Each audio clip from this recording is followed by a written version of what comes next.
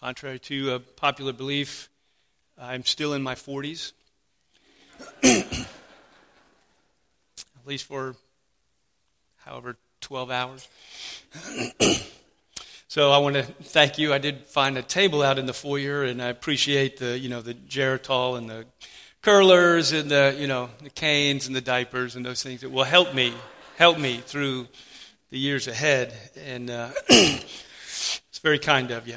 So this morning, as we continue in a series on the gospel and being God's people who are unashamed of the gospel, there are a number of things that we need, I believe, to believe in order to be unashamed, in order to be bold with the gospel, things that we need to be true. We've been walking through those over the last number of weeks. This morning, we come to Acts chapter 4, verses 1 to 12, particularly verse 12, where we are told that there is no other name, which is what she was talking about in this video as she shared the gospel with this other person. And really, at some point, it diverges into two gospels, and whether there's other ways and other names, and Jesus isn't the only way, if there can't be only one way to do anything. And so, is it true? And I believe that we are not going to be, obviously, we're not going to be bold with our gospel. We're not going to be unashamed if we are not sure that people need Jesus. And so let's spend some time in God's Word this morning and see if we can't get that straight in our heads and in our hearts. We're in Acts chapter 4, verses 1 to 12. Excuse me. Hear then the Word of God. It says, "And they were speaking to the people, Peter and John, and the priests and the captain of the temple and the Sadducees came upon them, and they were greatly annoyed because they were teaching the people and proclaiming in Jesus the resurrection from the dead. So they arrested them, and they put them in custody until the next day, for it was already evening. But many of those who had heard the word believed, and the number of the men that came to about 5,000. On the next day, the rulers and elders and scribes gathered together in Jerusalem with Annas the high priest and Caiaphas and John and Alexander and all who were of the high priestly family. They got the whole crew together, and they set them in their midst, and they inquired, 'By what power or by what name did you do this?' And then Peter, filled with the Holy Spirit, said to them, 'Rulers of the people and elders, if we are being examined today concerning a good deed done to a crippled man, by what means this man has been healed, then let it be known to all of you and to all the people of Israel that it is by the name of Jesus Christ of Nazareth, whom you crucified, whom God has raised from the dead, and by him this man is standing before you well. This Jesus is the stone that was rejected by you, the builders, which has become the cornerstone. And there is salvation in no one else. For there is no other name under heaven given among men by which we must be saved.'" Pray with me. Father in heaven, we come to you this morning to hear your voice, speaking the truth of the gospel into our lives in such a way that captures our hearts and our minds and our imaginations, that we might be bold and unashamed witnesses for Jesus Christ, in whose name we pray. Amen. We live in a pluralistic society. We live in a pluralistic world. Part of getting old, allergies, I don't know.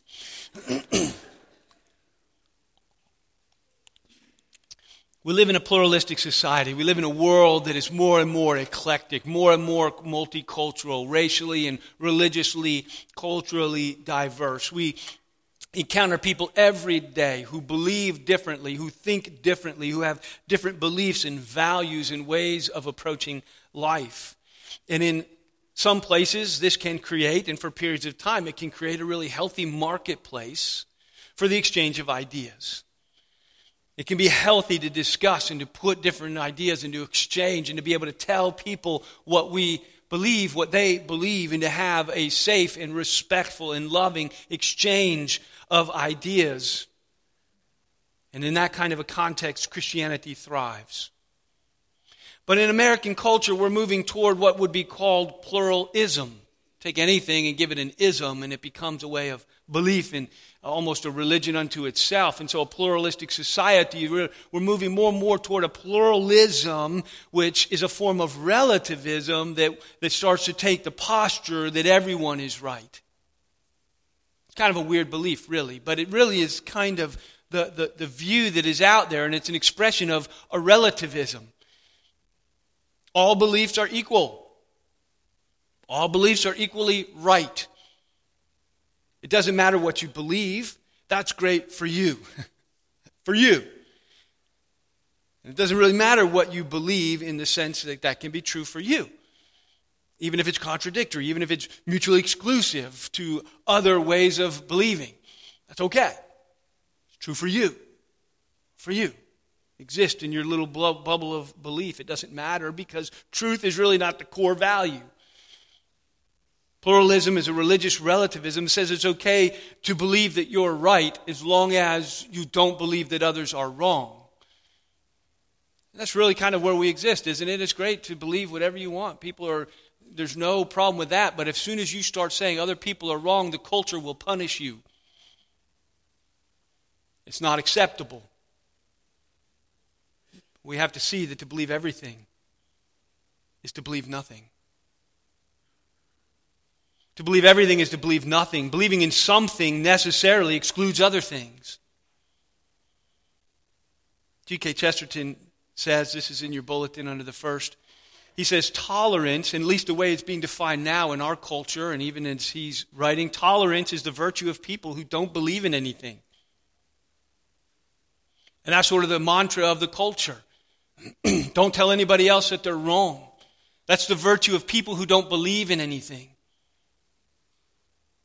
Only a quick reading of the New Testament reveals that one of Jesus' core values, as you read his teaching from, pick up your Gospels and then read his disciples, but start with Jesus. Start with Jesus. Read the four of them, and you cannot read it even quickly and not get the sense that one of Jesus' core values is absolute, exclusive truth.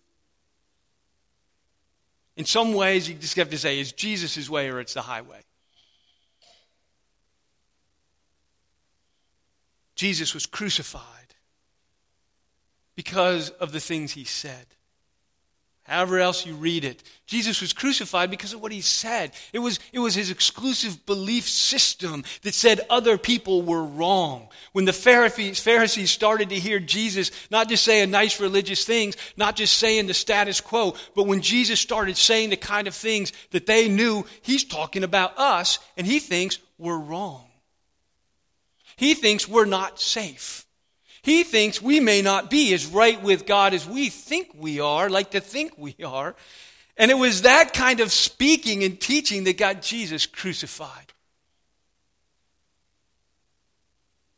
Now, it's true God had his own agenda for the cross. But humanly speaking, they nailed him there. Because Jesus believed that there are true things and there are false things. There are right things and there are wrong things. Jesus felt like he not only knew the truth, Jesus felt like he was the truth. Right? Jesus said things like, there in your bulletin, John 14:6, I am the way. I am the truth. And no one comes to the Father. No one goes to God. No one is right with God. No one is saved. No one escapes his judgment and his wrath. No one comes to the Father except, he says, through me. Jesus says there's one truth, and it's me. Now, we can like it or not like it. We can believe it or not believe it. We can follow him or not follow him, but we cannot change or meddle with the things that he said. He says there's one way to God, one way to heaven, one way to life, and it's me. If Jesus lived in America today, the powers that be would crucify him again. And maybe we don't do it the same way as they used to do it, but if you say these kind of things, they will crucify you again. Peter and John were on their way to the temple. That's what this story's about. They're on their way to the temple to pray, and there's a guy sitting at the gate as they go in who's lame. He's been lame from birth. He spent his whole life lame, and he's sitting at the door begging where he's always begging. Everybody sees him there every day. He's asking for money of people going into the temple, so he gets alms on the way in. He's sitting there begging. He's got his hand out. He's not even looking at the guys, and Peter stops and says, "Look at me." And the guy stops and looks at him, expecting money, and Peter says, "I don't have any money. What I have I give to you. Get up and walk." And the man stands up and walks. And it's a big to-do. Apparently thousands of people ultimately are involved. It's a big to-do. Everybody recognizes this man. He's been sitting at the gate begging for years. And it says they recognize him. This is that guy. And he's literally dancing around and praising God. This man who's never stood on his legs before. And so he's praising God and worshiping God. And Peter sees an opportunity. The crowd is gathered and people are like, what's going on? And and Peter takes the opportunity to speak the name of Jesus to the crowd, right? And you have to go back to chapter 3 in verse 15. Peter says, or 14, he says, but you denied the holy and the righteous one, and you asked for a murderer to be granted to you, and you killed the author of life, whom God raised from the dead. And to this we are witnesses. And in his name, by faith in his name, he has made this man strong. All right, you killed the author of life. There's not anybody standing in that temple as a Jew who doesn't know the author of life. Genesis chapters 1 through 3. In the beginning, God created the heavens and the earth. He created man out of the dust of the ground. He breathed the breath of life into him. And he created life. And he created all life that's on the planet. The author of life is God himself. And Peter stands there and he tells the crowd, you crucified the author of life. Not only of all life right here, but the author of the life healing that you are seeing and experiencing in this man. So he reaches down to verse 19 in the crowd and he says, repent therefore, and turn back that your sins may be blotted out, that times of refreshing may come from the presence of the Lord. You rejected the Christ, and there's still time. Repent that your sins may be blotted out. And so a group of temple rulers, the captain of the guard, are coming by, verse 1, where we started. They're annoyed. There's a crowd of thousands. There's this to-do. They don't really like things going on that they're not in charge of. So they find Peter and John. They arrest them. And the next day they gather all the powers that be. They put Peter and John in the middle. And they say, all right, explain yourselves. What's going on? By what power? By what name has this been done? So verses 8 to 10. Peter, filled with the Holy Spirit, says to the rulers and the people, elders, and if we're being examined today concerning this good deed done to a crippled man, by what means he's been healed, let it be known to you. Listen up. All the people of Israel, it is by the name of Jesus Christ of Nazareth that life comes, wholeness comes. The one you crucified is the Christ. He is the author of life. He is God's man. And so he reaches all the way down to verse 12 and he says, concerning this name, there is salvation in no one else. There's no other name under heaven given among men by which we must be saved. Peter makes a very narrow-minded, exclusive truth claim that he learned from Jesus and proclaims as his witness to a lost world. Understand, he says, salvation is found in no one else. There's no other Savior. There's no other name. None other has been given. None other is going to be given. There is a name that has been given. Understand, salvation is found in no one else. No one else is coming. No one else can save you. No one else is going to die for your sins. He says there is only one way to God. Whether you're Jewish or a Gentile in the nations, this is an intolerable message. This is an offensive message. I mean, this is narrow. This is right and wrong. This is a truth claim that excludes other things, which people don't like. And as she, told the Testament, it's just, it just rubs against the grain. There's only the grain, the idea that there's only one way to do anything. And I don't want to believe anything. I don't care what Jesus says. I don't care what the Bible says. I don't want to believe anything that it might be offensive to anyone else or would exclude anybody else or that would put me in a position of saying somebody else is wrong. Don't tell me what I have to believe. I'll figure it out for myself. Because our pride hates an ultimatum. We hate being told what to do. We hate to be told what to believe. But understand this, you cannot be a Christian unless you do. You cannot be a follower of Christ unless you do. Why? Because to be a follower of Christ simply means to accept and obey what Jesus teaches. Right? To follow any teacher is to accept and believe and obey what they teach. Or you're not really following them, you're following something else and you're rejecting them. But to follow them, to be their follower, their disciple, is to embrace and believe, accept what they say, obey this teaching, to believe, and in this case particularly, to believe in Him as He gives Himself to your faith. And He defines how He offers Himself to our faith. He doesn't give us a name and say, now define that any way you like. Think about that any way you want. Tell people anything you want to about me. Now, Jesus says very exclusive things. And He says things like, and if you reject this, you cannot be my disciple. If you do not deny yourself and take up your cross, you cannot be my disciple. You know, Mark 16:15, it's in your bulletin there on the second point. Jesus says things like this. Go into all the world and proclaim the gospel. The gospel is defined again and again. We'll look at it in a moment. But He says, preach this gospel, this message about me. The things that I'm saying, that there's life in me. I am the bread of life. I am the light of the world. I am the good shepherd. I am the one. Trust in me. Believe in me. Follow me. This gospel, He says, go into all the world, all the nations. Don't just go to, around Jerusalem. Don't just go around even Judea. Even cross into, go into Samaria. In fact, to the very ends of the earth. Go into all the world and proclaim this gospel concerning who I am. He says it should go to the whole creation. In the Greek, it's a word you would know. To the whole creation, it's cosmos. Right? To the whole cosmos. And this is what is the gospel? Jesus, what should we say? The next verse. Whoever believes and is baptized will be saved. And whoever does not believe will be condemned. This is a hard saying, Jesus. This is tough. This is hard stuff. In fact, Jesus said stuff, and it literally the writers of the Gospels record, this is a hard saying, Jesus, and they followed Him no more.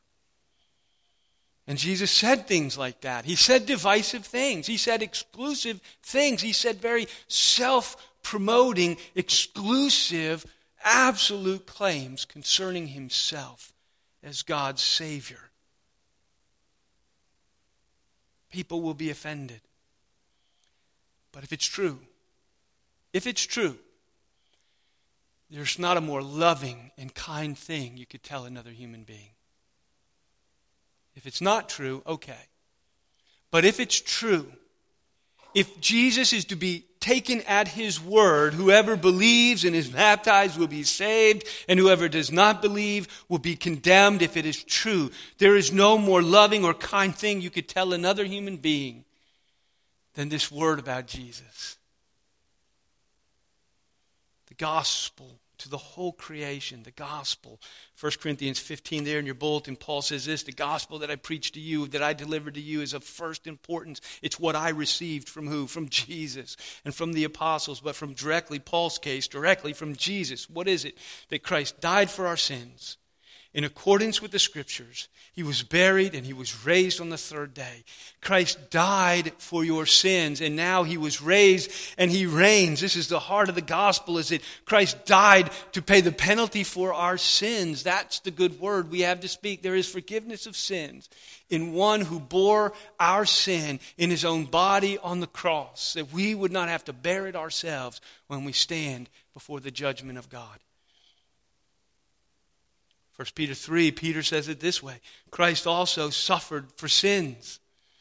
That's what He did. That's the gospel. He suffered for sins. for our sins, to the penalty for our sins, to remove our sins so that through repentance they could be blotted out. He suffered once for sins, the righteous for the unrighteous, that he might bring us to God. And Jesus says, I am the way and I am the truth, and no one comes to the Father except through me. So John 3:18, you see John 3:16 everywhere, football games, everywhere. John 3:16 gets a lot of press. What about John 3:18? This doesn't make it to the placard. This doesn't make it to the poster. This doesn't make it. 2 verses later, same conversation, same sermon. You should read all of John chapter 3 as a whole and as a unit. But 2 verses later in John 3:18, there in your bulletin, it says, whoever believes in him, the Son of Man, the Messiah, the Christ, Jesus. Right? Whoever believes in him is not condemned. But whoever does not believe stands condemned already because he has not believed in the name of God's one and only Son. There is no other. There's not another one coming. There is one name, one and one only under heaven. There's only one who bore our sin to make us right with God. And so 1 John 3:36, later in the same chapter, he says, whoever believes in the Son has eternal life. Whoever rejects the Son will not see life, for God's wrath remains on him. Why? Because his sin remains on him. Sin is the issue. And we're going to see that all religions are not the same because they do not deal with the issue of sin. Jesus who can bear it and remove it. 1 John who wrote the Gospels, John 3, he wrote all of that quoting Jesus, and as he teaches it to churches and writes it to churches, John expresses it in his own words this way. This is the testimony. This is the gospel. This is the message. This is what we got. This is what we proclaim. This is the word. Listen up. This is the testimony. God has given us eternal life, and this life is in his Son, the one and only Son, in the name of Jesus. And he who has the Son has life, and he who does not have the Son does not have life. Why? Is God being mean? No, because there's only one who bore our sin. There's only one Savior. There's only one Messiah who would bear our sin in his own body on the cross. In other words, the cross is not optional, and so other religions are not adequate. It's not optional. Think of Jesus in the Garden of Gethsemane. It is such a powerful, moving passage. He goes from the upper room where he has dinner with his disciples, one last shindig, one last chance to prepare them for his death. He's on his way to the cross, and he knows he's going to the cross. Judas has already left the room to go betray him, and he goes with the remaining 11 to the garden and says, watch and pray with me. They're not very good at it. It's late. They're tired. But here is Jesus in that moment doing what? What does he ask God to do? He asks God to spare him from the cross. He says, if it is possible,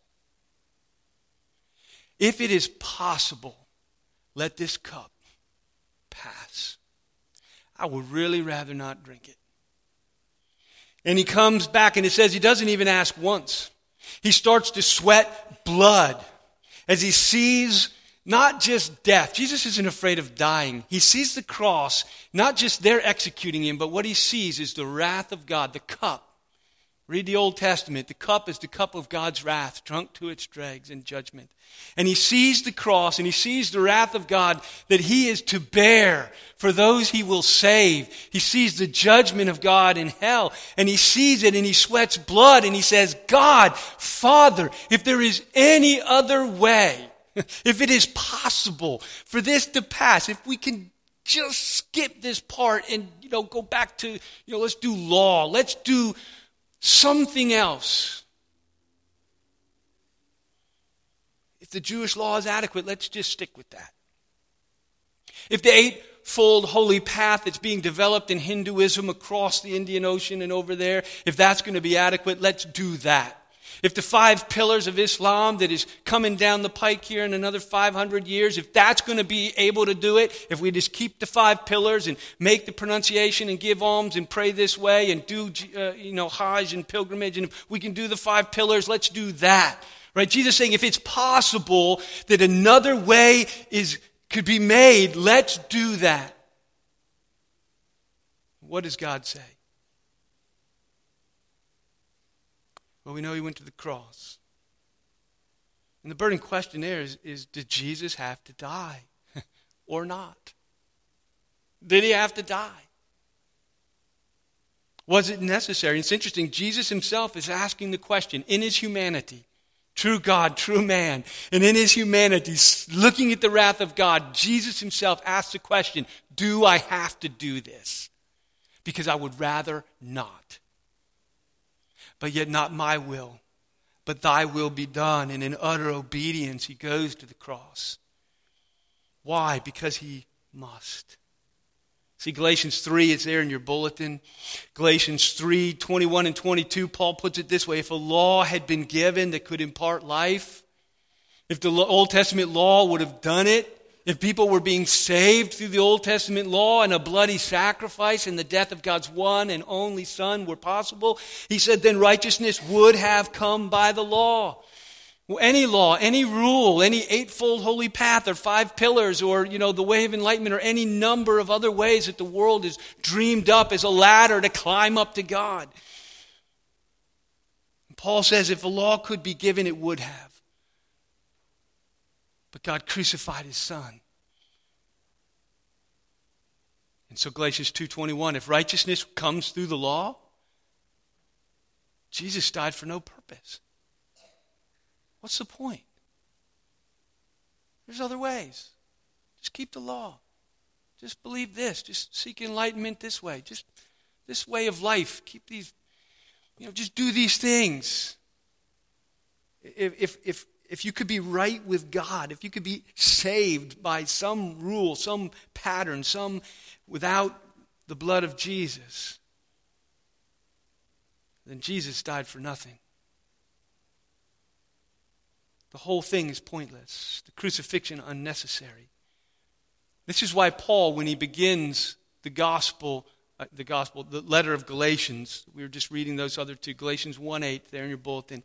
When he starts that letter, he says this, if even an angel from heaven should preach a gospel, a word about Jesus and salvation, other than the one that I preached, let him be eternally condemned. The word there is anathema, which means damned. Let him be, and then he goes on, I didn't put it there, but the next verse says, let me say it again. If anyone, even an angel from heaven preaches a different gospel, let him be anathema to God. I ask you, is Paul mean, spirited? Is he just harsh? Or does he believe that there are eternal consequences to what we believe about salvation and about God? Does he believe it is eternally catastrophic to believe a different gospel, to believe something else? The most loving thing he could do is to protect the gospel. So let me just give you a few quick, as we said, applications. And the first is simply this: all religions are not the same. They are not the same. My undergraduate degree is in religion and philosophy, and maybe not to the depth of many, but I've read in the Bhagavad Gita and I've read in the Quran and I've studied the major religions. I spent whole semesters, listening through and walking through and reading it at the same time as I'm a young Christian and reading the Scripture. And it is my utter belief that all religions are not the same and they are mutually exclusive. You're going to have to pick. to do honor to the religion. Now, there are many who say, there are many ways to God, and that's a whole other thing, the whole elephant. Christianity is reaching out, and we got a hold of the ear, and we think that's all the elephant is the ear. And, Hinduism's got hold of the tail, and they're thinking, no, that's all Christianity is the tail. And Islam has the trunk, and they're thinking all religion is the trunk. But the truth is, from God's perspective, the elephant is, we're all after the same thing. The only problem is that you've got to be God to say that. You have the bird's eye view. Everybody else can't see the truth, but the speaker of that one takes the layer of truth again and speaks in absolute truth that you're all wrong and you only have a piece of it. And I stand in the place of God and pronounce to you the true religion, which is syncretism, and you're all right. Which most people, if they take their religion seriously, find offensive. All religions are not the same. Every other religion says, climb towards heaven. Here's the path, the eightfold holy. Here are the 5 pillars. Live this life. But only in Christianity does God come down to save. It says, I will lift you up by grace through faith in a Savior who will bear your sin and make right what was wrong, fix what was broken, and will save. Only Christianity deals adequately with the guilt of sin and offers full, free forgiveness. There is salvation in no one else. There's no other name. Every other name doesn't say, look at me. Every other name, whether it's the Buddha or Muhammad or any other religious leader, will point and say, go that way. And Jesus says, come to me, all who are weary and heavy laden, and I will give rest for your souls. I will give you rest for your souls. I will lift you up. I will do for you what you cannot do for yourselves. If it is true, then the second implication is clearly this: put your trust in Jesus Christ. Right? Obey the call back in chapter 3 when Peter's preaching to the crowd and he says, repent therefore. Right? This is the implication. Repent and turn back so that your sins may be blotted out. Here is the answer. Here is the Savior. Come to Jesus. And as our culture becomes more and more pluralistic and growing in its animosity and intolerance of Christianity, it should not surprise us. One thing the world will find intolerable is an exclusive claim. But Jesus said to us, John 15, there under your last point, if the world hates you, don't be surprised. No, it hated me first. I spoke the message first, and they crucified me. I call you to preach the gospel. The end of, let your good deeds shine before men that they may glorify your Father in heaven. And as you read through all those, and he talks about the prophets and the suffering that comes with an unpopular message. It was never popular.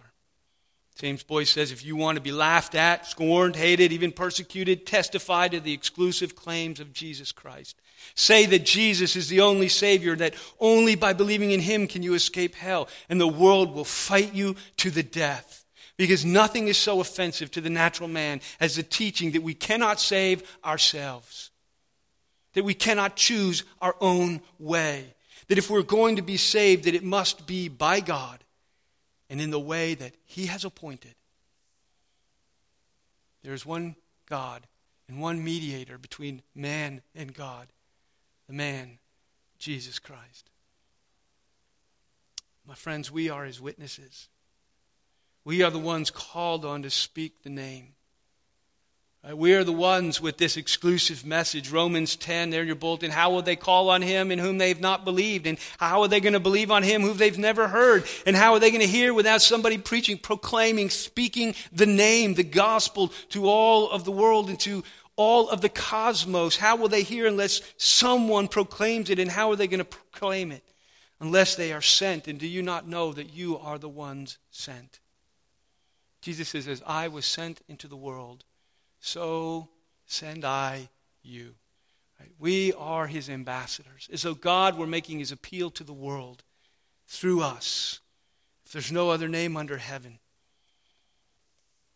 then we should make much of the name of Jesus. We exalt the name of Jesus. He stands at the center of our worship and the center of everything that we have to say.